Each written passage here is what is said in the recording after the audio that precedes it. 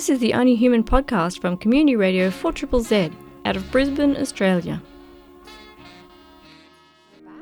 You're listening to Only Human with Kim and Robin. I'm Belle. So today we're talking to Robin Gulliver. She's a multi-award winning environmentalist, writer, researcher, and she served as an organiser and leader of numerous local and national environmental organisations. She was born in New Zealand and she spent the last decade advocating for and writing about environmental issues for activist groups, local councils, not-for-profit organisations and academia. So thank you for joining us, Robin. Could you tell us a little bit about your path to research?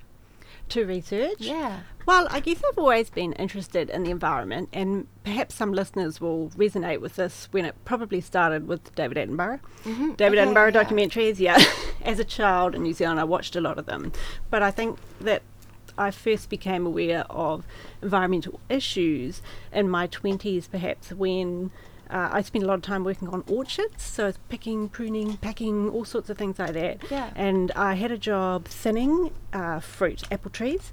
That means taking off the little fruit from between the big fruit on the apple trees. Yeah. And I saw them spraying something on the orchard. I didn't quite know what it was, so I asked them, and I found out they were spraying sun cream. So they actually had to spray sun cream on the fruit to stop them being damaged. Wow. So that was probably 25 years ago.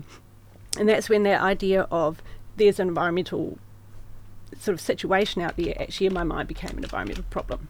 So from that point I was involved in quite a bit of activism, I guess, and my research happened when I moved to Brisbane from Western Australia, and I had been aware of all of these activists who have so much lived experience, just decades and decades of trying to do stuff for the environment, and also the need for more empirical evidence about what actually works. So it takes a lot of time to compile that empirical evidence, and I had the time and I had the will and I had the energy, so I thought I'll do it, and that's why I became a researcher. Yeah, so that ties into the empirical evidence, I guess, sorting out what's effective activism and what's less so. Exactly, and you can imagine how complicated it is. There's this huge vein of research on social movements and how they work, who gets involved and what happens in them and as a result of their actions. But the lack of ability to compile massive databases about the groups and what they do and who they target and what they ask in the past has made it really difficult to see what works. So we have lots of case studies and lots of really great history and theories about social movements and environmental movements, but it's only really been with the rise of Facebook and online data and the internet that we can start to get this information and then track what groups do and what actually happens as a result of what they do. Right. So could you fill us in a little bit about the outcomes? What did your research find about effective activism? Oh, okay. Well, firstly, it's when we talk about outcomes, it's always good to think what was the particular environmental group hoping to achieve. Yes. So obviously, as a whole in society, most of us right now would just like our environmental problems to be solved. Yes. Wouldn't we? We would. We would. We'd just like climate change to be gone. But that's not generally how groups can focus their work, because that's too big a goal. It's not achievable. So what I looked at was campaigns, and then what each of those campaigns that the group runs, what they want to achieve. So a really good example of a campaign is the Stop Adani campaign. Most of you have probably heard of it. Yep. And it's clear in that campaign what they want to achieve. They want to stop Adani. They want to stop a coal mine. So I looked at all of the groups that I could find. So there's more than 2,000 that I found. Is that in Australia? In Australia, and that's just Right. really environmental sort of advocacy. Doesn't include groups like the bush care and the land care groups, the tree planting groups. So it's this massive, vibrant movement, right? So I looked at the groups, and then I looked at what campaigns they do. In 2017, when I got the first lot of data, there was over 1,000 campaigns. That's a lot. That's a lot, yeah. Yeah. So there's a huge amount of activity. I tried to work out what each of those campaigns wants to achieve. So I looked at the words they use. And then 2 years later, I looked to see if it had been achieved. And I found that actually lots of campaigns do achieve success. Now, we can't state definitively that if I'm in an environmental group and I'm campaigning on something, that my actions actually result in that outcome. So, for example, I was involved in a group. We wanted to get Brisbane City Council to divest from fossil fuels. Yes. That means take their money out of fossil fuels. Yeah. Well, let's say hypothetically they had divested, which they didn't, but let's say they did. I couldn't really say if it was our group's actions. But putting that to one side, what I did find is that almost half of the campaigns achieved their goal in some sense, and the most successful ones were those that targeted businesses. Right, okay. Yeah. That's really interesting and also really positive to hear that I think perhaps there's maybe a misconception about people feeling, well, maybe there is no point in doing anything, sorry. That's just me on social media. So, yeah, that's really affirming. That's really good. Yeah, news. and I know I was involved in Friends of the Earth myself for a very long time, and I guess after a long time you feel like you're repeating, remaking the wheel every few years. You've got to go back to the same campaigns over and over again. Is that the sort of thing you found in your research? Not so much in my research, but in my personal activism, absolutely. Because you don't get to see that big picture. This is the joy that I have in doing the research, that I get to survey it all from afar, if you like. Yeah. So I can see so many campaigns and so many positive outcomes, and that helps me put all the negative stuff to one side. But certainly for those people who have been involved for a long time, and I have had projects interviewing activists who are involved for a long time, it can be a real struggle. It's really, really hard. Almost all activists are volunteers. So you need to get something out of your efforts, right? You need to feel like you're actually achieving something. And if you're involved in campaigns that are not achieving their goal, Yes. or it feels like they're not achieving their goal, then it can be hard to keep going over the long term. Yeah, And like you said, if it's a long-term campaign that it doesn't have an immediate win, then you can feel like it's something that you're just hitting your head against a brick wall on. Yeah, But activist it's so burnout good to is see. so real. Yeah. Yes. Yeah. It's Yeah. why some of the sort of new designs that I've seen in the campaign structures are really, really positive as well, because they might have a big goal, net zero emissions in Australia by 2050, but they break it up as well. School Strike for Climate is a good example. I think it's got 3 specific goals and pathways to those goals, so that you can feel like you've achieved a step on your pathway, That's good. even if we still can't get the government to commit to a net zero target. Those young activists are really inspiring, like school students taking action. And I imagine they'd be quite motivated knowing that that's the future that they're headed into as a young person. I feel that that's sort of something that a lot of people I gather are pretty scared about. And Yes. do you sort of explore the motivations behind so I suppose why a person might be driven to go into environmental activism and how that affects the effectiveness, Yes. not speaking very well. Yeah, there's some really good research on the psychology of activism. So what causes people to start to take action, because it is a big step.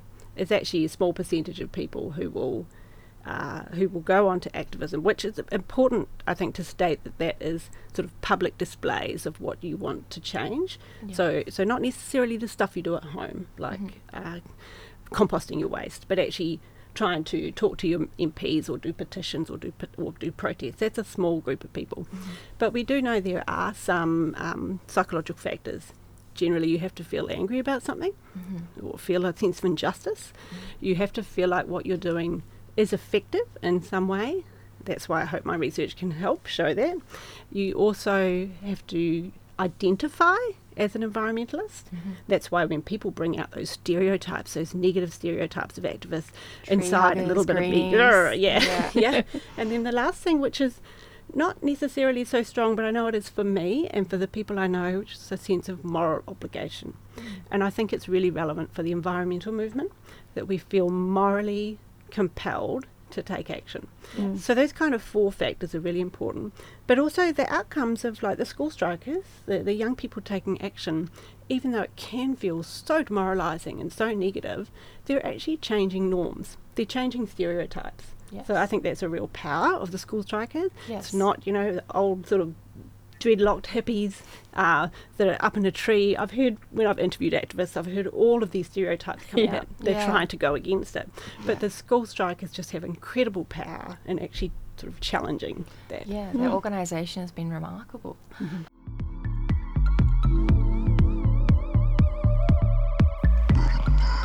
listening to Only Human on 4ZZZ and Z Digital. And I just want to send out a shout out to Scott from Highgate Hill, who just subscribed to 4ZZZ. Thank you so much for your ongoing support.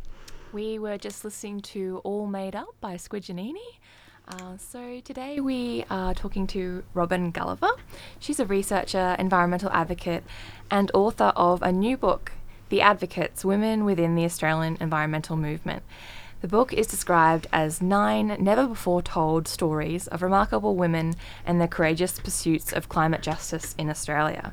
Could you fill us in on the kind of the journey that led you to write a book, quite a, an undertaking? Yeah. Sure. I began when I was doing my PhD, and I was interviewing some people for a PhD project. Mm-hmm. And I had been an activist for quite a while and knew that everybody pretty much in activism, almost everybody is a volunteer, mm-hmm. and there generally tends to be more females than males. Certainly when we do environmental surveys, there's more females that answer as well. And yet when I was doing the research and the reading, it was hard to find stories about women. So this was just at the back of my head. And then I started interviewing some people, and I remember 2 in particular. Mm-hmm. One was Jane in Perth, and she was telling me her story on Zoom because of the pandemic. Mm-hmm. And she mentioned that she became an environmental activist because her house that they'd bought in Perth, her first house in a working class suburb, Bellevue, they found out it was just across the road from a toxic waste dump. Oh, okay. And a few years later, after they had discovered this by not being able to garden, because her husband's arm would get covered in a rash whenever they'd try to garden, it actually exploded across the side of the road. And this is something I had never heard of before, either in New Zealand, where I'm from, or in Australia.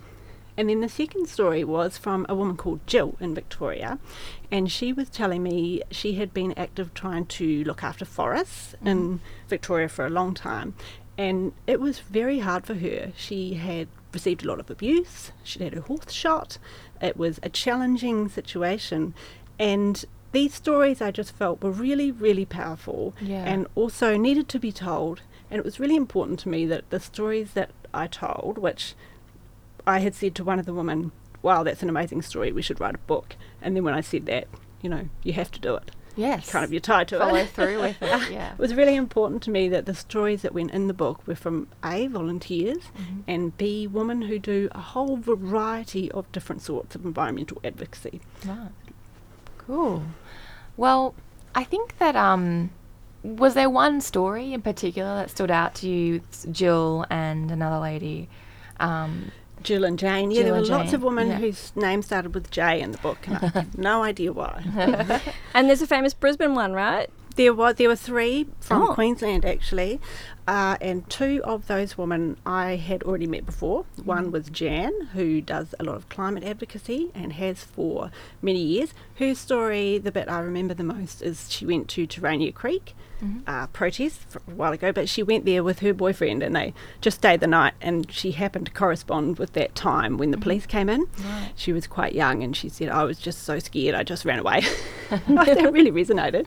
Yep. And then also the next person was June Norman, who only began taking environmental issues really seriously in her 60s, possibly her 70s, I think, and now is just doing everything she can in any way to raise awareness in the environment. Her most impressive thing that I found personally was walking the length of the Great Barrier Reef. Right, yeah. It's huge. You can see it from space. That's a feat. It is. But the great thing about June, and actually some of the women in the book as well, is that they say specifically you do not have to walk the length of the Great Barrier Reef to do something about the environment. You really don't. So the majority of the women in the book are actually spent, say, 30, 40, 50 years just doing other stuff for the environment. Yeah. And I think that's something that maybe listeners and people who haven't been an activist before, they're interested in it, what were people's maybe, like they're dipping their toe into kind of different movements and then, deciding to really, commit to it and invest, because it is an investment, I think, like you said before, it's not a big part of the population, I think, and the reason being that, investing your energy in something that is quite taxing, you don't It can be Don't very always get difficult. Yes, The and sort of the what you're putting in isn't always reflected in the results. So you're kind of maybe gambling a little bit as well. yes. And the other thing with the book is that I do try to dispel a stereotype as well that environmental activism has to involve protest, because it really, really doesn't. And engaging in protest and being a protester is actually really psychologically challenging as well. So I really wanted to portray in the book all the stuff these women have achieved, many of whom haven't engaged in protest at all. So one particular one that stands out as well, when you mentioned the people first coming in to wanting to do something about the environment, there was Heather, also in Brisbane. She does bush care, land care, and started Bulimba Creek Catchment Coordinating Committee, which is a fabulous catchment group doing stuff for the environment here. Yeah. The other person that came to mind was Caro. Caro and her colleague at the time, they were working, but they decided to start a new website, and it's called Can I swear? Sure. Be an unfucker. And it was designed, because they are fabulous designers, was designed at the time to encourage people who didn't know much about the environment, didn't know what to do, weren't aware, but just to do one thing. Yeah. So it's the classic kind of take your reusable cup. Try wash your clothes in cold water rather than hot water. Yeah. And the reason why I found this really interesting, that they created this website, is because me and other people, some people I know as activists, we are aware that there are lots of people who don't know what to do, but most things we do are targeted at people who do know what to do and do already want to join a group or come to a protest or whatever. But there's a huge population around the world of people who don't know what to do. So Caro and her website was specifically designed for these people. I thought that was a really powerful form of activism. That is brilliant. Yeah. Because I think that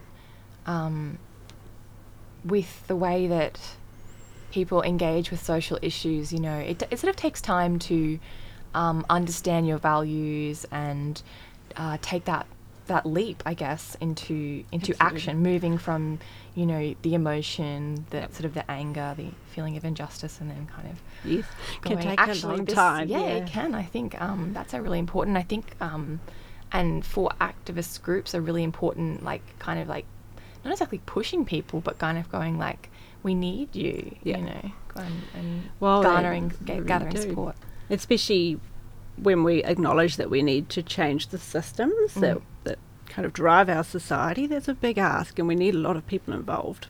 But even as a long-term activist, which is, I guess, how I see myself, I still think that it's important to be aware that you can't do everything. And so I have 3 criteria if I become involved in a certain group or campaign. It has to be something I enjoy. And speaking to long-term activists, this is number 1. You can't sustain it unless you're paid. You can't sustain it as a volunteer unless you enjoy it. So that's the first thing. The second thing, can I do this thing? Can I actually go to this, say, meeting, or do I have childcare? Or can I not, you know, there's no bus in or something. So can you do it? And the third thing is, do I think it will be effective? So those are the 3 things that make my choice about whether I get involved in something. And I do wonder whether for people who haven't been involved and they're thinking about it, whether they're aware that it needs to be something they enjoy, it needs to be something they can do, and it needs to be effective. Because I do meet lots of people who join a group, perhaps, and then it's really not the group for them. It's not the type of activism they might want to do. But it's quite demoralising, and then they might never come back. Whereas there's so many groups, there's so many things you can do. You just need to find the one that you enjoy, that you can do, and that's effective. Yeah, I just want to touch on something you mentioned there about people's abilities, because obviously this show is run by people with disabilities and about disability justice. How do people with disabilities, you know, engage with this movement? Because I've, you know, noticed a lot of people sort of disparage like social media activism and things like that, but it's one of the most accessible forms of activism as well. So, you know, did you explore sort of online activism and things like that with environmental issues? Absolutely, and it is something that's close to my heart as well, because I'm functionally deaf without my hearing aids, and so what the pandemic has brought, as well as widespread pain and suffering, actually a transition to the online world, which is good for me personally because I can Bluetooth to my hearing aids. And so it, I think, has opened up huge potential. And just last week I kind of joined in on an online hour of action against the Kurikuri gas plant that they're trying to build for basically very few good, legitimate reasons. All online, so empowering. Yeah. I sent them a message afterwards saying, I think that's one of the best enjoyable actions I have actually participated in for a long time. Yeah. So that's good for people who enjoy online stuff, but it doesn't resolve other barriers, physical barriers, and also sometimes just that it's challenging being a person with a disability, feeling like you have to ask for something extra. Yeah. I don't know, that's how I was brought up. If I wanted anything to sort of help me with my hearing, Yeah. I felt like I was being the inconvenience. Yes. So I think we've still got a long way to go with that, but it's Absolutely. great that people are talking about it and we are making steps.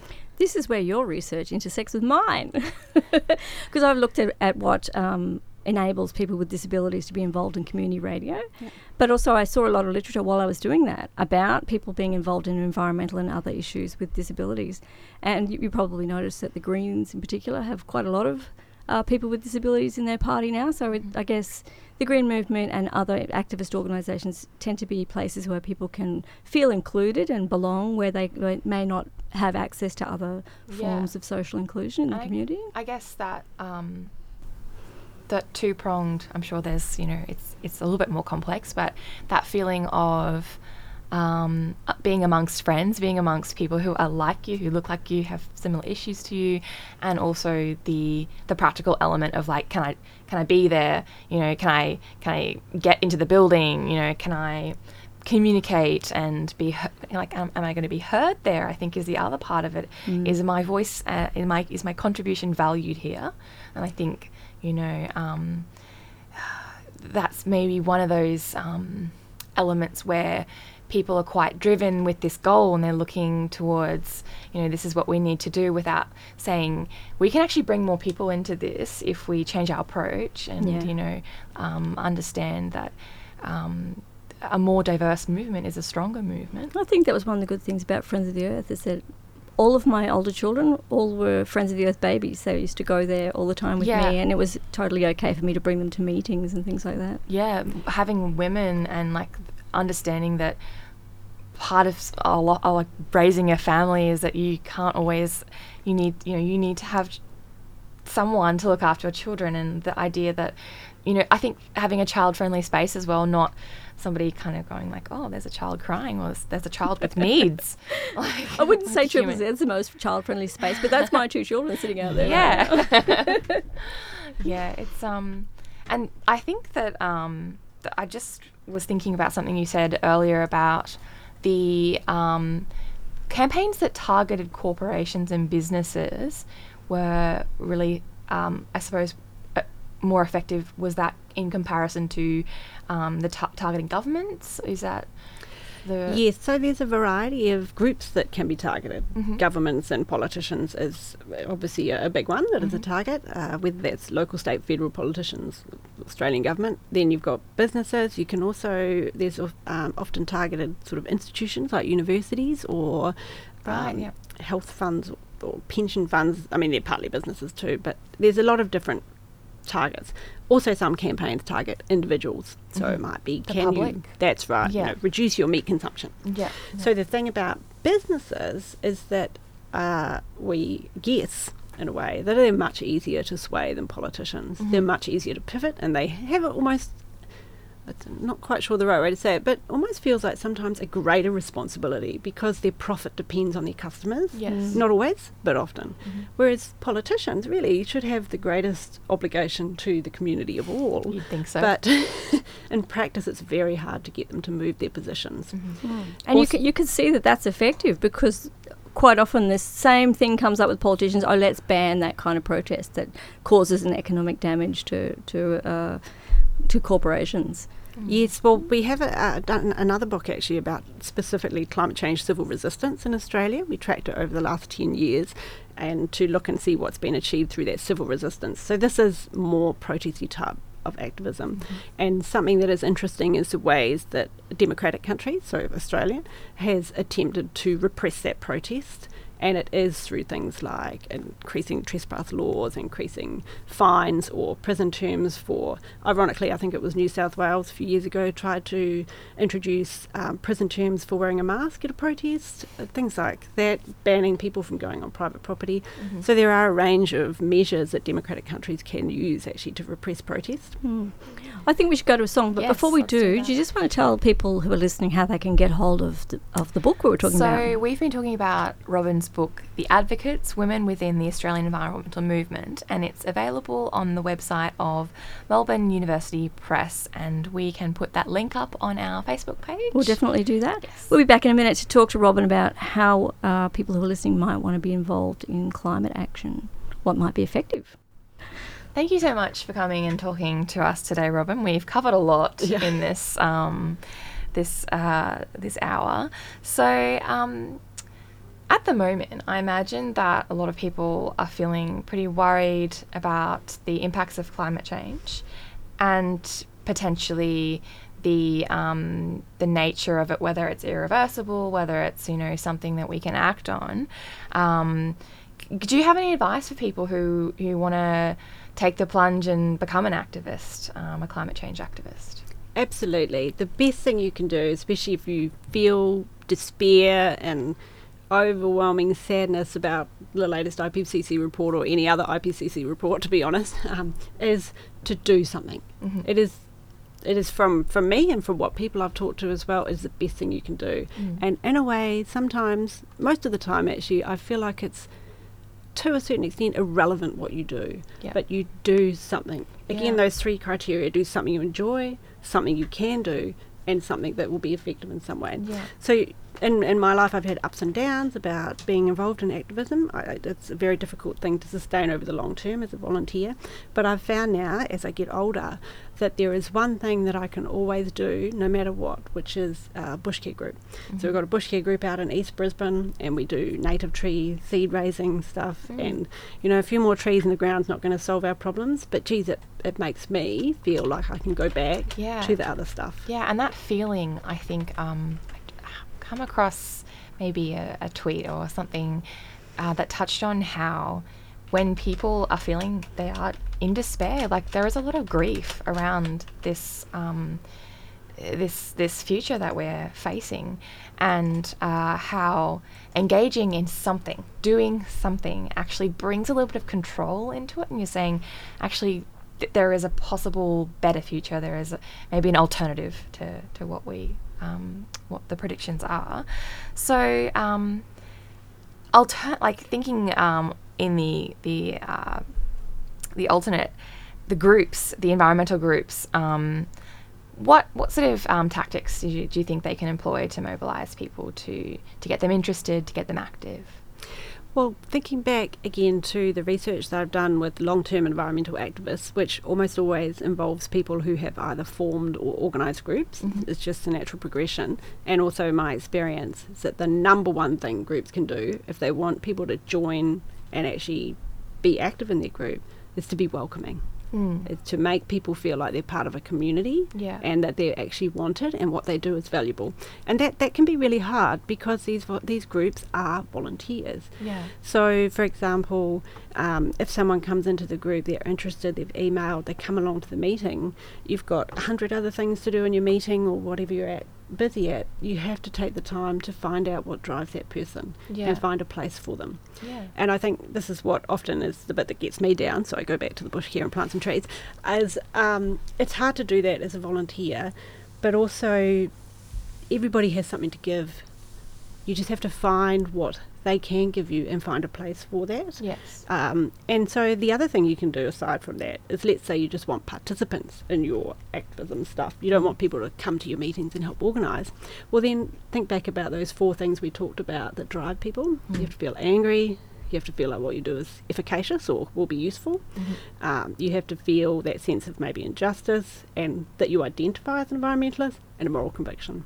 So in communications, on the websites, at protests, anything that's going on, you try and think, how can I trigger those 4 feelings? I really like that, you know, that saying, if not me, then who? If not now, then when? Like that kind of idea that there is this urgency.